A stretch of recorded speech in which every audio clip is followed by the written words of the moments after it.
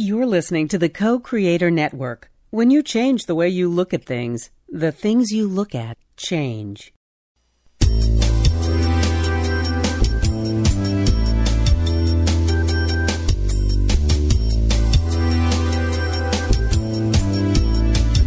Good afternoon. Welcome to Why Shamanism Now, a practical path to authenticity with your host, Christina Pratt, Director of the Last Mask Center for Shamanic Healing. She's talking about how shamanic skills can bring us to physical, emotional, mental, and spiritual well-being, especially when nothing else can.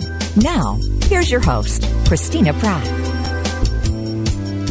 Welcome, everyone, to Why Shamanism Now. This is your host, Christina Pratt, and I'd like to begin here today by calling in the helping spirits to join us.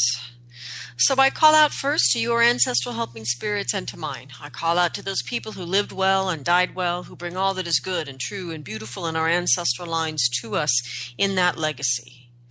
And I ask these ancestral helping spirits to help us to use that legacy, to learn from those who have gone before us, to understand the deep and timeless practices that help human beings to stand in a good way in their lives, to meet the challenges their time offers them, and to innovate and create where necessary. And I ask these helping spirits to stand with the living, to help us to do that which we are each asked to do for those who are coming. And I reach out through those human ancestors, since we've all been here for such a very short time, relatively speaking, to those ancestral energies of life who were here long before anyone ever dreamt up a human. So I call out to those ancestral energies, those non-human ancestors, and ask them to help us to surrender ever more fully to our own true nature, to understand the deep and essential heartfelt gifts that we each bring, and to remember how to be a better human, and to really do what it is that we are called to do in this great web of life, and to do so in a way that supports the diversity and the lives of other living things here. Let us walk a bit more softly and go about our business in a way that we remember that we are brothers and sisters with all that is here around us all the time. And I ask these ancestral helping spirits to stand with us as well, to help us, the collective living, to do what must be done for life here on earth. And as these ancestral helping spirits gather round here today, let us gather ourselves. Let's take some responsibility for being a human and call our awareness back from the many multitasking things it's most likely doing at this point in time, given our contemporary lives. And take a nice deep breath and call your energy back into your mind. From your mind to your heart, and in the next breath from the heart to the belly. And take a moment, just a moment, and do one thing. Just let your heartfelt gratitude pour out to the earth itself and give thanks for this day. Thanks for your life. Whatever it's been that has brought you to this moment, whatever is and whatever will be, just gratitude for life. We give thanks for the generosity in the dreaming of life here on this planet that allows us to change anything as long as we are still breathing. And let us also give thanks to the energy of the earth for the wonder and the miracle and the mystery of life. And may we be ever so grateful for the great mystery here that is not to be solved, and how it keeps us in the wonderful spiritual state of curiosity and blessing.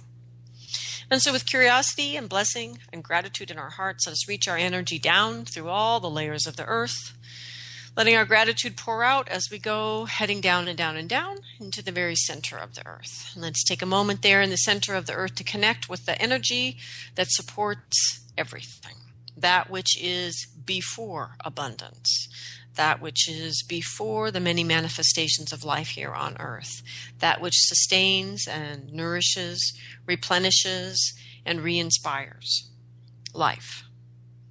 Let's connect into this energy that is dark and still and silent and not yet happening. And reach deeply into that energy and begin to draw it up into our body, into our day, into these proceedings, drawing this energy up through all the layers of the earth, into our bodies, into our hearts, into our minds. We call this energy up. We call up all the wisdom of manifestation, how to be here in form in a good way. It's a daily challenge. And we ask the energies of the earth to help us to understand how to ground ourselves, how to understand where we stand and what we stand for, and to build the foundation of our life on these things that have meaning and purpose for us, that which has value to our hearts. And when we build our sense of home and belonging, create a home that has a true sense of hearth and a threshold that we can open to invite in those who are other than we are, not just friends and family and those who think precisely the way we do, but to those who are just a bit different. And we call these energies in, that we might be provoked by the conversations we would never have had we not opened our hearts, so that we might become the men and women we are truly meant to be. And as we draw these energies in, let us learn how to be in right relationship, in connection and interconnection with all the facets of ourself, in healthy connection with our environment, with the other people and living things around us, and with the invisible world. And as we learn about connection and interconnection, may we be blessed each day with a moment of being connected and feel our place in that great web of life, and to take our right relationship with ourself from that place in all things. Let's reach our energy up from our head out into the sky, drawing this earth energy up with us as we rise up through the sky in whatever weather it holds for you here today, out through the atmosphere and out into the cosmos, and all the way beyond whatever limitations you perceive, and all the way up to the highest power of the universe. In whatever way you understand this energy or wish that you did, let us reach into it to connect ourselves to it and it to us, to see ourselves reflected there, and to begin to draw this radiant energy from above down into ourselves, into our day, into these proceedings. And in this way, we call in all the wisdom of the cosmos. We draw down the energy of blessing and protection. We draw down the energy of commitment and devotion. And we ask these energies from above to help us to do a better job bringing these energies into our life in a good way. We call in inspiration and illumination. We call in these energies that come from feeling the benevolence and the beneficence of our universe. Let us open to these vast energies and draw them into our head, down into our heart, down into our belly, and all the way down to the center of the earth. And in this way, we connect the energies from above and below, these two great legendary lovers. And we call on that big love that is created when we bring these energies together and acknowledge that wholeness, that big love. And we ask that energy to awaken the spirit of our own hearts. And may our hearts come alive here today. It is another day, another opportunity to do what you've come here to do. And to find that, let us awaken the crucible in the heart and call up the fiery passions of the belly, the soul's reason for being here, and call down the crystal clarity of the mind, which are intelligence and our focus, our ability to see what's going on around us and perceive, to discern, and to make a choice. We call these energies into our heart, as different as they are, and allow them to dance together. And in that dynamic tension, to give birth to the third and most sacred thing, some sense, some memory, some understanding of why you are here. And may you find in your beautiful heart the courage that you need to do something in this day, large or small, to bring those gifts in your heart into manifestation in the world. And so for all the spirit help that we all have to do exactly that, I give great gratitude. May what needs to be said here today, and what needs to be heard, and may these proceedings go forward in a way that is good for all living things. I would like to give special thanks to Tiffany and Elizabeth, Julia, Jolene, Adrienne, and Julia, two Julias, and all of the listeners who have donated to the show. I am deeply grateful for those of you that help. The show, for those of you who don't know, is listener supported.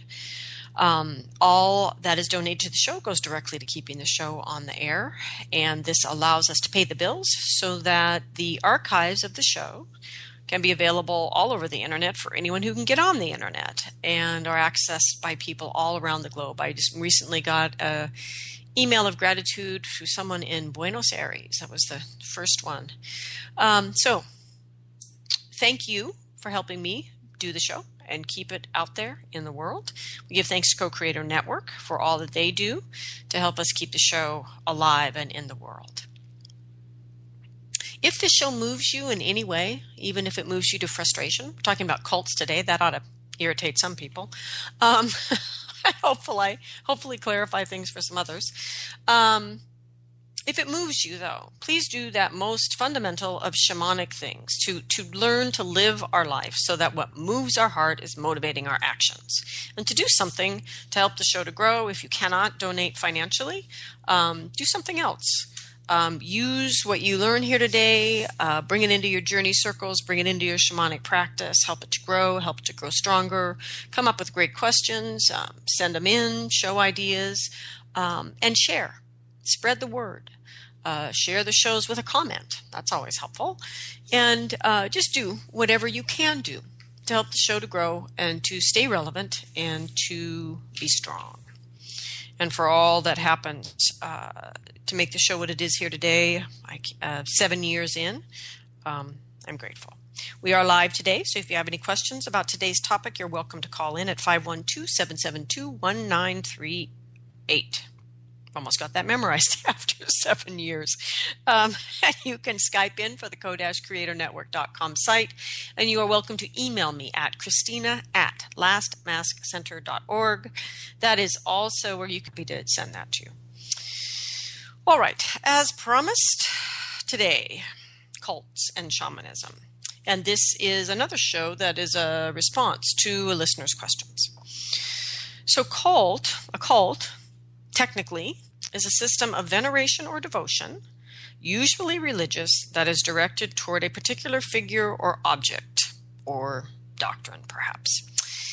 The practice of this devotion can be beneficial or harmful, technically speaking. So what makes the difference between a cult that benefits its followers and one that betrays and causes harm? Is there a difference between a shamanic community and a cult? And what are the fundamental differences between cults that facilitate well-being and those that are ultimately dangerous to the mental and spiritual health of their devotees? So, the listener who inspired this show wrote, I've seen and experienced several cults and cult-like businesses based on energy. How can we discern between cults and shamanism? Now, I have to admit, I have avoided doing this show for 7 years because it's really hard to talk about things you personally find obvious, because you really have to dig into your brain and break down a thought process that happens so fast for you that you don't know you're thinking it. But obviously, with the prevalence of cults, this isn't an obvious thing. And I'm not saying that makes me special.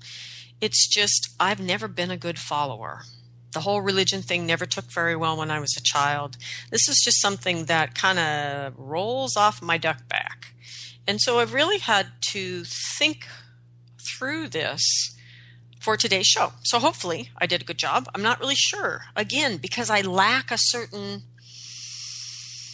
attraction, I think, to the whole cult thing. You know, I'm not a good fangirl, all that kind of stuff. I'm just kind of ordinary. So what about this whole cult and shamanism thing? So part of the issue is this. First off, we have to define what a cult is. So originally, the word cult simply referred to a system of religious veneration and devotion towards this particular figure or object. It didn't have a negative or pejorative context at all. It just meant there was that cult over there and that version over there. It was like flavors of ice cream, basically.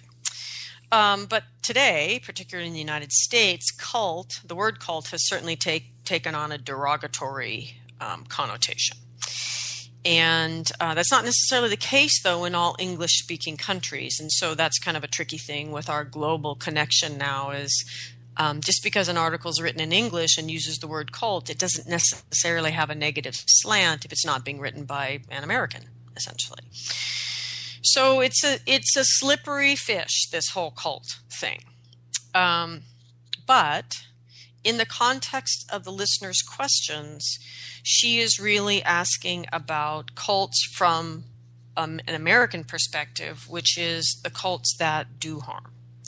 So today, it's interesting even Googling on the internet here in the United States. I realize it's different depending on what country you're Googling in. But anyway, cult, in its most general definition, means a small religious group that is not part of a larger and more accepted religion and that has beliefs regarded by many people as extreme or dangerous. So, therefore, no longer a neutral definition, extreme or dangerous. It can also mean a situation in which people admire and care about something or someone very much or too much. So this would be a cult of personality or a cult of charisma. That's what this is often referred to. It's not so much about religion or some take on a religious doctrine, but it's about a person. And then it could also be a small group of very devoted and supportive fans.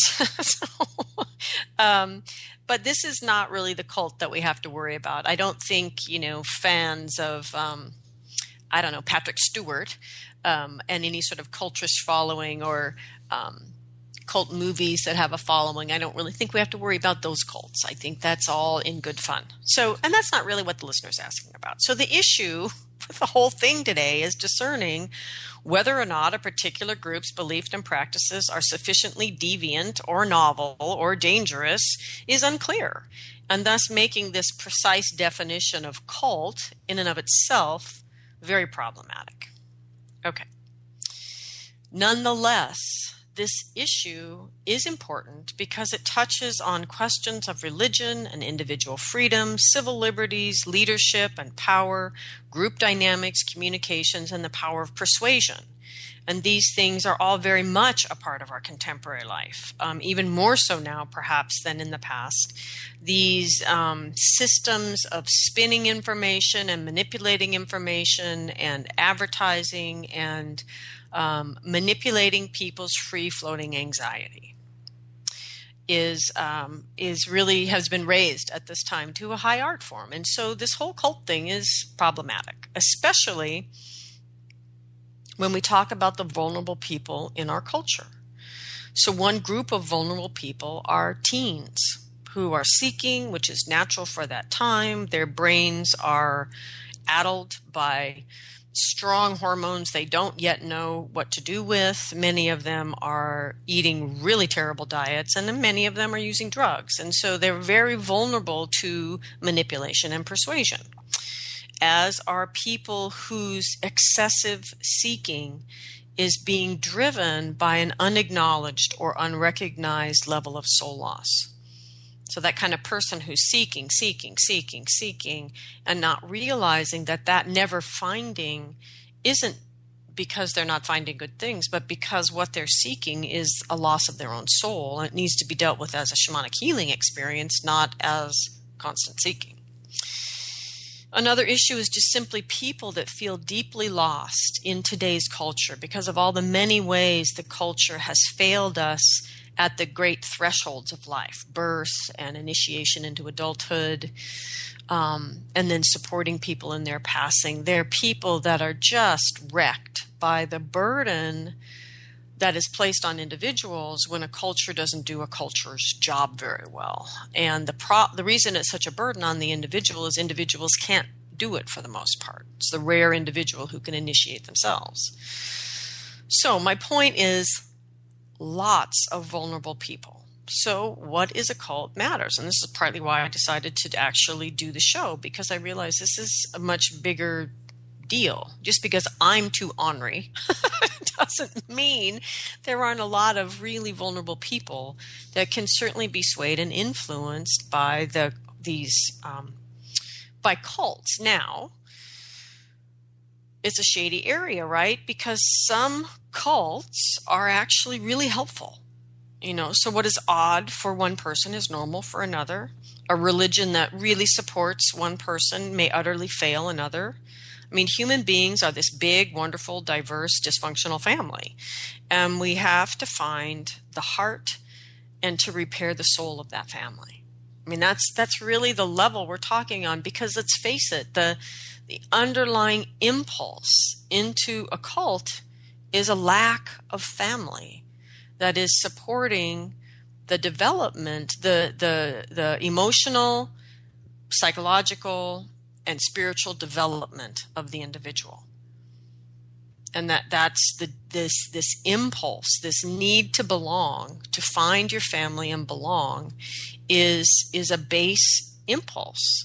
And so we need to deal with the big dysfunctional family of humanity here, which is a little bit of a big topic for an hour podcast. So we'll dial back to cults here.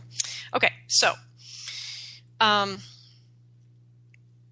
Philip Zimbardo seems to actually have written or spoken on TED Talks a fair amount about this kind of thing. He's an American psychologist, and he has one of the very few interesting quotes that I actually found about cults. And his response was, a good cult delivers on its promises. So this is the kind of cult that actually is helpful for its devotees. So it delivers on its promises. A good cult nourishes the needs of its members. It has transparency and integrity, and it creates provisions for challenging its leadership openly. A good cult expands the freedoms and the well-being of its members rather than limits them. And I pretty much like that definition.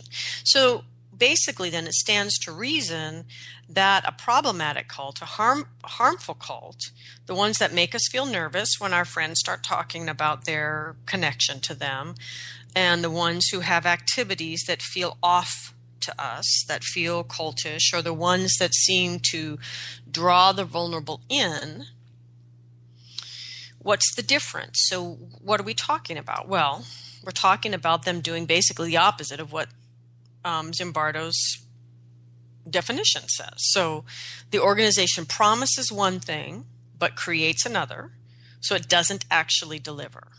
But it's constantly marketing, advertising in such a way that you never get to address the fact that it's not really delivering. Okay, the needs of the organization are met at the expense, sometimes quite literally, of the needs of the members. I mean, how many of you have emailed me, what do I do about my friend? They just gave away their entire life savings to this spiritual organization they just joined.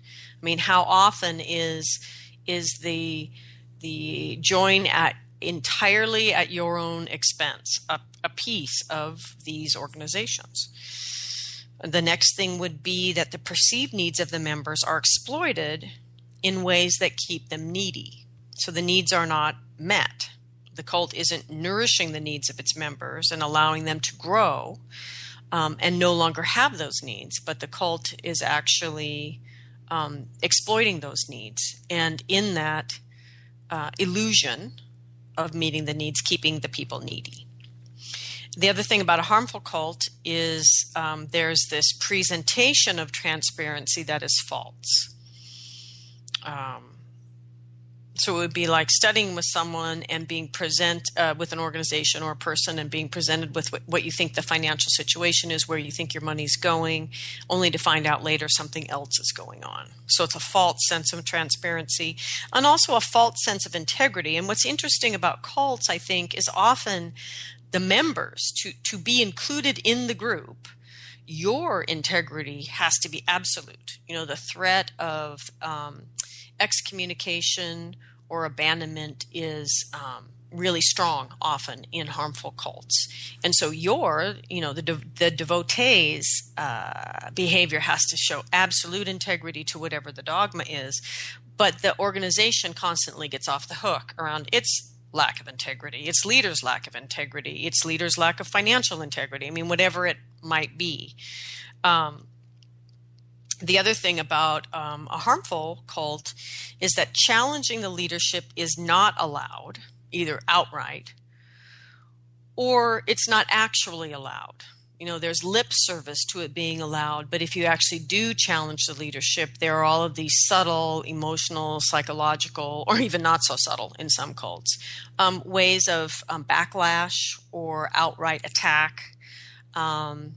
There's a lot on the internet right now in a particular organization where if you even question the leader, you're immediately attacked by everybody in social media and otherwise about how, well, everything, you know, you're mentally ill, you're this, you're that, you know, it's that is actually probably one of the biggest red flags, I would say, in any organization, cult or otherwise.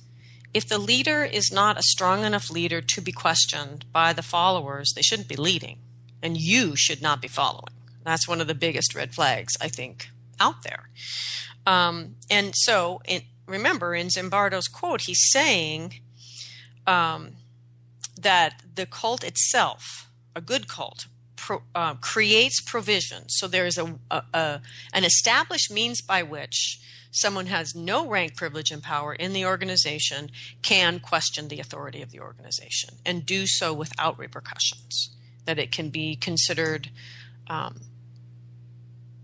valid question to be addressed in a respectful way.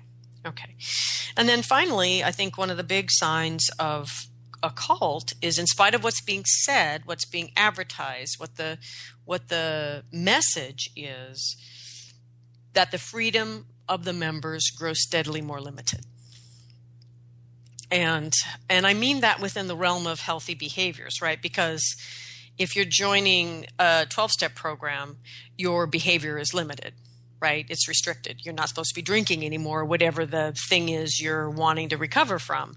So that in and of itself, what I'm really talking about is not restriction around unhealthy behaviors, things that are already distracting you from living your soul's purpose, but your freedom to live your soul's purpose, to identify it, to believe you have one, to go forward in a way that allows you to manifest that soul's purpose. Those freedoms are limited to greater and lesser degrees. But they shouldn't be limited at all. I mean, any organization that limits your steps towards your soul's purpose is by definition problematic. So that's a big red flag in my book as well. Okay. So back to our listener's email. She says, we know that popular cults, and I'm quoting from the email, as seen on TV, I believe the latest one was about a cult leader that killed his followers with cyanide, that this is an extreme case, that there are benign cults, such as 12-step programs, and ones that are of concern are much more covert, or they become a cult of personality over time within the perception of the group members. So these are the cults that she's really questioning would be these harmful cults, pretty much, I'm hoping, as we've kind of defined them so far today on the show. Okay, so she says, what makes shamanism a hollow bone and not a cult? And all together now, nothing. Nothing necessarily makes shamanism, just because it's supposedly shamanism, not cultish. Because human beings, I don't know, how many times have I said this on shows, right? Human beings can turn absolutely anything into an addiction. And they can create in any relationship, as healthy as it begins, some sort of dependency or codependency, passive-aggressive behavior. I mean, our capacity to ruin a good thing is monumental, right? And it's a gross misuse of our fabulous creativity. So the fact that it's shamanic doesn't make it a hollow bone. It doesn't even make it healthy, because humans are involved, and humans are capacity to turn a quality of relationship into something that is harmful is astounding. So the point is, we have a set of beliefs or practices in and of themselves is not necessarily a cult. The issue is how we are using the set of beliefs and practices. And that's the thing we need to understand. We can't say just across the surface, these things are cults and these things aren't. But we have to actually look at, how are people engaging in these things? Are these relationships healthy relationships that are supporting this person in getting their needs met, growing up, becoming a spiritual adult, and living their soul's purpose? Or is this cult actually diminishing all of those things, or undermining all of those things, or ultimately limiting those things? Right? So if you are engaged in a shamanic practice, as is discussed here on the show, so what I think of as shamanic practice is not necessarily what everybody thinks of as shamanic practice.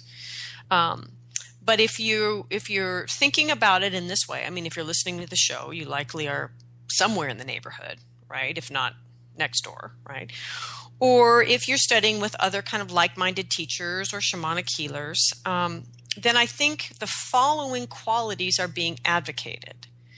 And this is basically my sense of why what I consider shamanic practice isn't a cult. And the main reason is because of the qualities of the relationships that your shamanic practice cultivates, you with yourself, you with your body, you with the earth, you with the truth, you with your helping spirits and your own direct revelation, the quality of the relationship of you with your responsibility in life, and ultimately your freedom in life, and finally your maturity, your initiation into your true self and your true adult life. That as I understand shamanic practice and as I endeavor to teach it in the cycle, it is about creating the quality of relationship with all of these things so that you are best able to move towards your unique soul's purpose. And where individuals need community support doing that, that community support is there. And where individuals need freedom to do things, they are free to take it and are not ridiculed or abandoned or banished for needing to do the weird thing or the free thing or the whatever thing. Okay, so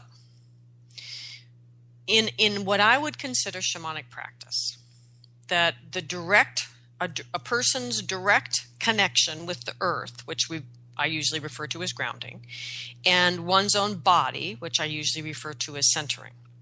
So the focus of the shamanic practice is the practices and cultivation of these qualities in contrast to practices like certain meditations or activities like going without sleep or fasting or diets like a constant very low protein diet that tend to send a person out of their body and cultivates a lack of groundedness. I mean, another thing that cultivates a lack of groundedness is spending all day drinking coffee and eating sugar, and all carbohydrates ultimately are sugar. So I don't necessarily think being a Starbucks addict makes you a cult, but the point is there are cults where the very daily activities of the cult, the food that people are eating, the practices that they're engaging in are not grounding them, but are actually designed to disconnect them from the earth and from their body. And that's completely different from shamanism, because shamanism, in its deep truth, comes out of the earth. And it's about the humans in their human bodies in relationship with earth and its earthly body. And so a strong shamanic practice requires being both grounded and centered so that you have a place to leave from into your altered states and to return to with your message, which you then interpret and then you act on in your life. So it's very much an embodied, grounded, centered practice. Which is in direct contrast with much of the activities in what we would consider harmful cults.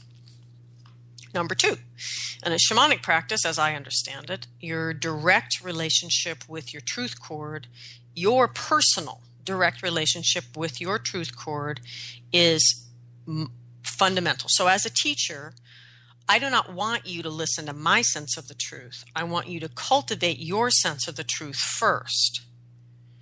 And then once you have a sense of your personal truth, recognizing that it's just a personal truth, then the ability to learn from spirit how to see the larger truth and to look at how well those two truths are aligned. And if they aren't aligned, to make a choice based on what you want to create in life. And that my job as a teacher in shamanism is to get you to be able to have your own relationship with both of those kinds of truth, the bigger truth and the personal truth, and to be able to look at them and discern. There's a whole lot of teaching involved in especially teaching a contemporary person how to do that. That, to me, though, is really part of the core of a true shamanic practice, is teaching someone that kind of discernment through a working relationship with their helping spirits, right? So harmful cults are not going to do that. That they are about offering a truth to people, a prepackaged truth. So it's finding something outside of yourself as your system of truth. It can be beliefs, or it can be the person who's claiming divine guidance. It doesn't really matter what it is. The issue is that makes it harmful is that your own desire to abdicate the responsibility to cultivate an inner relationship with your truth. And that's a very childish place. It's perfectly fine for a child to be there, but to bring that into your adult life and keep looking for someone who's going to just feed you this pre-processed truth and not take responsibility to cultivate your own relationship with the truth is enormously immature and childish. Although for people who are in a really vulnerable place, maybe it's the best they can do. And so that kind of vulnerability, though, is exactly what's played on in a harmful cult. But it's precisely the immaturity that is addressed head on as you come into a shamanic practice and begin working with your helping spirits, because they won't cotton to that at all.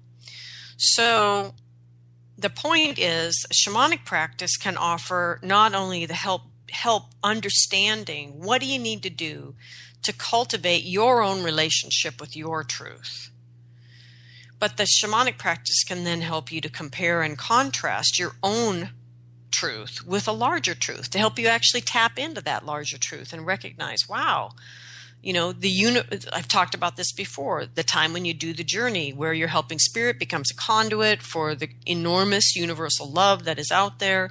It pours into you. You realize you are absolutely unequivocally accepted and loved in this universe. And you're supposed to realize then, okay, my small personal truth that I feel unworthy and I feel unlovable is just a stupid story I tell myself. I may have good reason from the past for why I tell that story, but in the face of this enormous universal truth of the love that is here for me, why would I limit myself by continuing to tell these little stories? So for me, that's what shamanic practice is about, which makes it absolutely not harmfully cultish. Because in a harmful cult, you would want the devotees to stay absolutely waiting for the truth to be delivered to them by somebody else and to never cultivate their own sense of relationship with their own truth. Okay, moving on. Belaboring the point here a little bit, moving right along. The other thing at the heart of a shamanic community is direct revelation, which is anathema to many cults, right? Because normally the cult leader or the cult doctrine or the cult teachings are the spiritual revelation, and that your job is just to follow them, right? And so there's no working relationship with spirit on your own. However, there are cults, particularly in America, where people are encouraged to make a direct connection with what they perceive of as God. And that is really tricky if the cult is not actually deeply concerned with the maturity of those people making that connection. So the important thing, again, is not the altered state experience, because like I said, there's lots of cults that use that, but again, in a way that gets manipulated and shaped versus working with the altered state experience in such a way that the person is required by their helping spirits to grow up as spiritually and psychologically, and to come to understand their place in the world as a sovereign being, and to take responsibility for doing what they've come here to do. I mean, so that's a very sort of different purpose of engaging in some sort of altered state, connecting with spirit sort of relationship. Okay, so to work well, the messages from spirit in a shamanic practice, the messages from spirit need to work with an operational truth chord. So you need to feel the resonance of truth in your body, actually, to work shamanically. It is not a head game. It's an embodied experience. So we're contrasting then this direct revelation through working with helping spirits in this shamanic context, which is an essential part of shamanic practice, to looking outside of yourself for guidance. Because most cults will provide prepackaged the guidance, the interpretation, and the explanation of your reality. So in the direct revelation from Spirit, from a shamanic perspective, the message and the experience of receiving the message are congruent. So it's not like you feel like crap, but your cult leader is telling you that you're getting closer and closer and closer to the divine, but you're feeling, less and less like a whole person. So the important thing about a shamanic journey, I'm not saying they all feel good, but the experience of receiving the message is congruent with the message itself. And that's an important aspect, I believe, of shamanic work. In other words, what's really going on here is revealed in your direct questions, as your direct questions are answered. So in other words, I have learned more about how this invisible world, the real energies, really work by doing journeys for other people, because it forces me to ask questions and discover things I would never find on my own. And in doing that with many, many, many, many, many different people, I begin to see the themes and the constancy that is there supporting all the individual stuff that's happening with the actual people in each session. So once again, in the shamanic work, the bigger story is getting revealed the more we work with the small story. And it's, again, a direct revelation, not only of the personal answer, but the bigger picture. So one should develop a greater confidence, a deeper understanding of what is going on here, less of a need to reach outside of themselves for somebody else to give them the truth and take responsibility for them, which is attraction to cults. So the support, the other thing is, in a shamanic community, there is support of the manifestation of each individual soul's purpose, in contrast to everyone serving the manifestation of an individual soul's purpose, which is particularly problematic in cults of charisma or personality.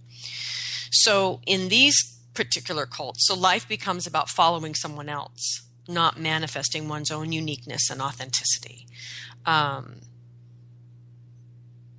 Being one of the many who get picked by whoever the cult leader is, one of many women picked by the cult leader, versus considering your own life, your own love, the relationship that would support you in living your soul's purpose. Instead, the devotees get involved in raising up and essentially living the cult leader's soul's purpose. The other thing about shamanic groups, which makes them not cultish, is the insistence from our helping spirits constantly, whether we like it or not, that we need to take responsibility for our actions and our manifestations. We need to take responsibility for setting our direction in life and for creating our own life. So our helping spirits come to us to help us in living our soul's purpose. It's why they're here, whatever that soul's purpose is. And as such, they can be very strict taskmasters about taking responsibility for what we manifest in life, consciously and unconsciously. So an example I've shared before on the show in other context is sex. So in my life, I pretty much ignored anybody telling me who I could and couldn't have sex with, whether it was my parents, whether it was the religion, which at that point in time didn't matter so much, my culture. I pretty much figured who I want to have sex with is my business, and nobody gets to tell me who I do and don't get to have sex with. Okay? That's just me, not necessarily, not advocating that necessarily for everybody, but that's me. So when my helping spirits told me that I had to stop having sex with whoever I wanted to have sex with, I was really irritated because I've never let anybody else tell me. But the point is, it wasn't just dogma, which pretty much is what everybody else was offering me. It was just dogma and opinion and attitude and whatever. That what the helping spirits were saying is, we are working with you. And they were happy to explain themselves. We are working with you to move your energy to a particular place. And every time you have sex with these people, it shifts your energy and we have to start all over again. So just knock it off for a while so we can get you to where we want to get you. And then you'll be attracted to a different kind of person which won't mess your energy up so much, which totally practical. And given that was a totally practical reason to stop having sex with whoever I wanted to, I did. And so that's the distinction with the helping spirits, is that there's this explanation for why the choices that you're making are not helping you live your soul's purpose, even though there's nothing wrong with the choices. Nothing wrong. with having healthy adult, everybody consenting sex with people. That's fine. But it wasn't helping me get towards my soul's purpose. And I was clueless to that. And so this is what I mean. Your helping spirits can be really strict taskmasters, and helping you recognize things you don't realize are problems in your life are directly in the way of the process of you living your soul's purpose. All right. So our helping spirits are there for that. And so this is in contrast then to a harmful cult kind of system that is encouraging you to surrender your identity and then to surrender your responsibility for how you use or don't use your power. Because the whole idea is to get you to surrender your goodies to the organization or the person. So the last few things that I think are part of a healthy shamanic community or shamanic practice that makes it not cultish is education and learning from spirit, taking responsibility to learn from your choices in life, learn from your life experiences, and grow from that. So education is an important piece. In many really harmful cults, you're not encouraged to grow. You're encouraged to accept a certain doctrine and live within it. And just one sort of marketing would be, and to go deeper and deeper and deeper into that. But the truth is there's nothing there to find, because you've already given up yourself, you've already given up your responsibility, you've already given up learning from your own life, allowing other people to define the truth, allowing other people to define your own life experience, allowing others to do all of that. So there's no depth there to go to, because you've already given it over in an unhealthy way. Surrender is an important part of shamanism, but surrendering your false self is a different experience than surrendering what would otherwise become a healthy ego. That's a very different thing. And this is the big advertising marketing piece in cults, is using spiritual truths to suck people in and yet not actually living up to that. That happens actually in military advertising as well. Using spiritual truths, presenting these ideas as if this is what you're going to get if you join this organization, when actually ultimately you're getting something else and not that. Okay, so last two things that for me at least, are, I believe, a part of a shamanic community and not necessarily a cult, is the cultivation of true freedom.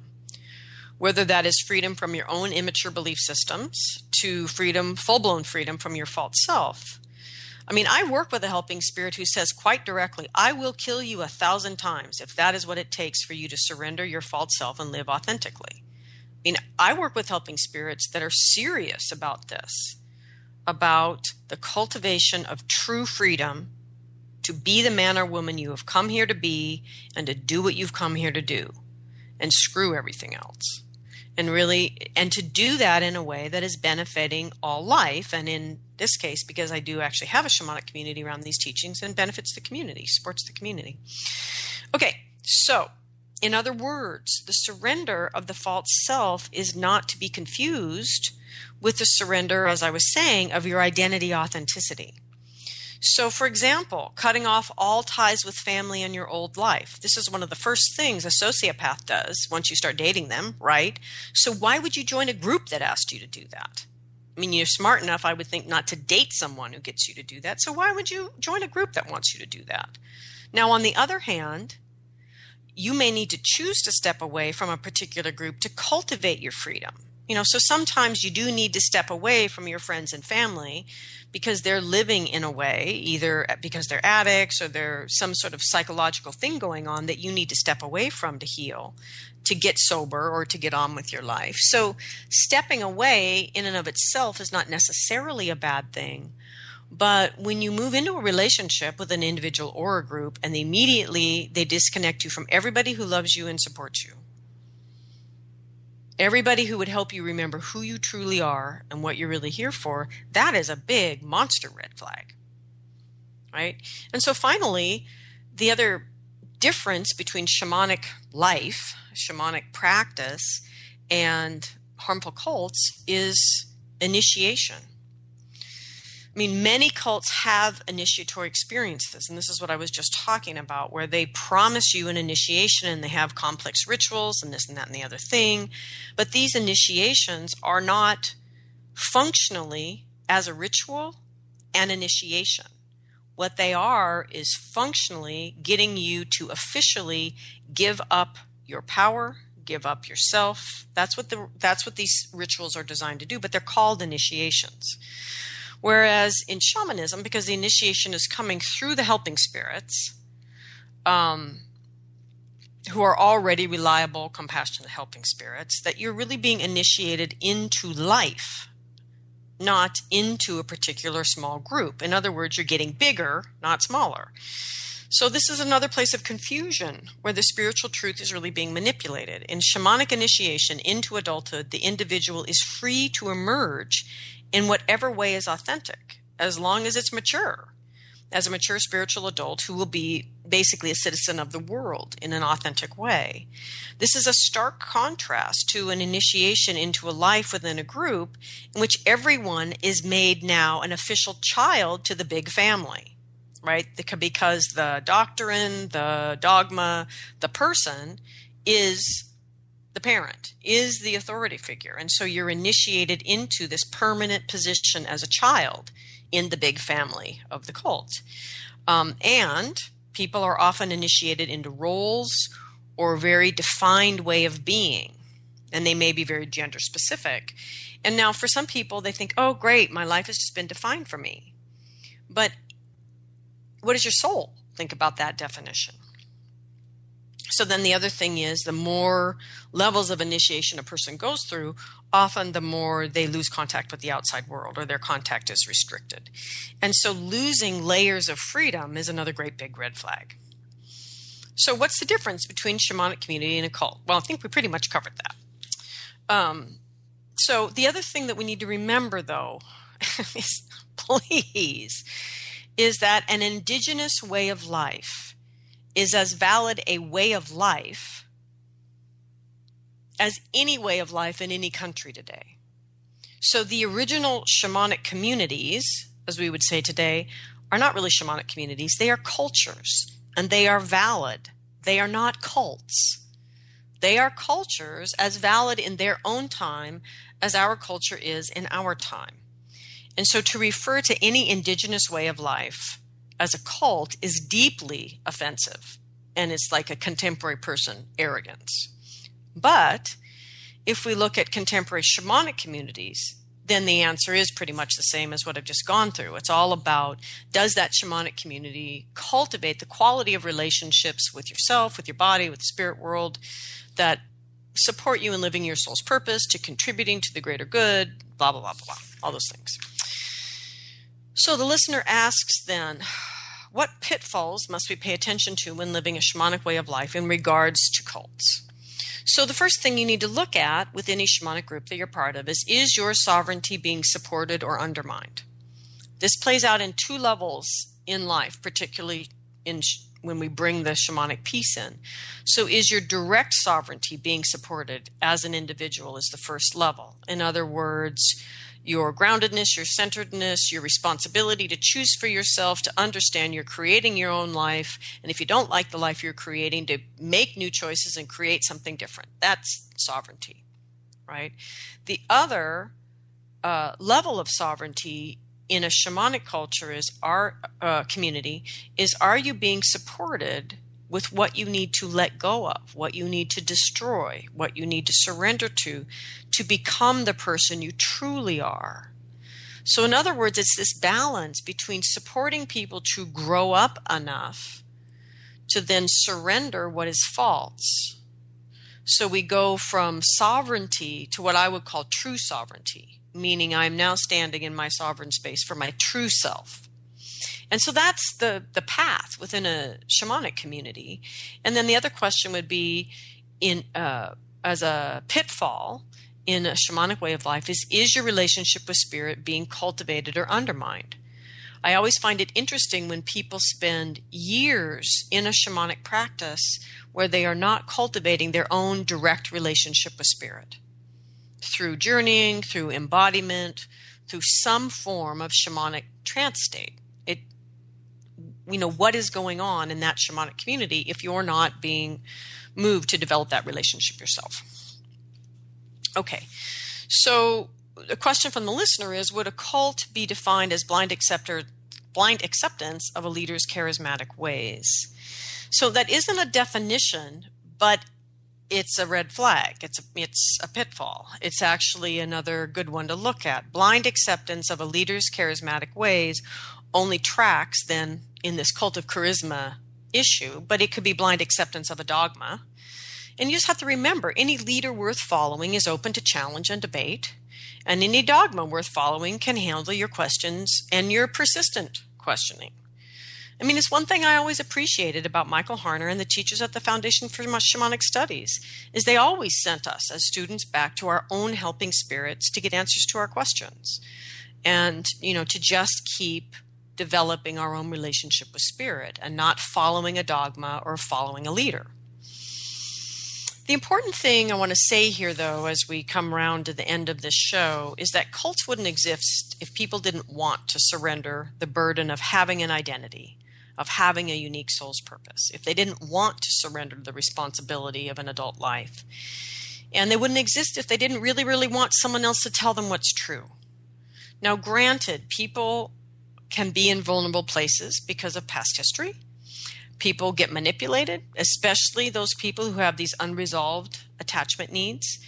But remaining someone who is vulnerable to a manipulation in your adult life is a choice. And you can make a different choice.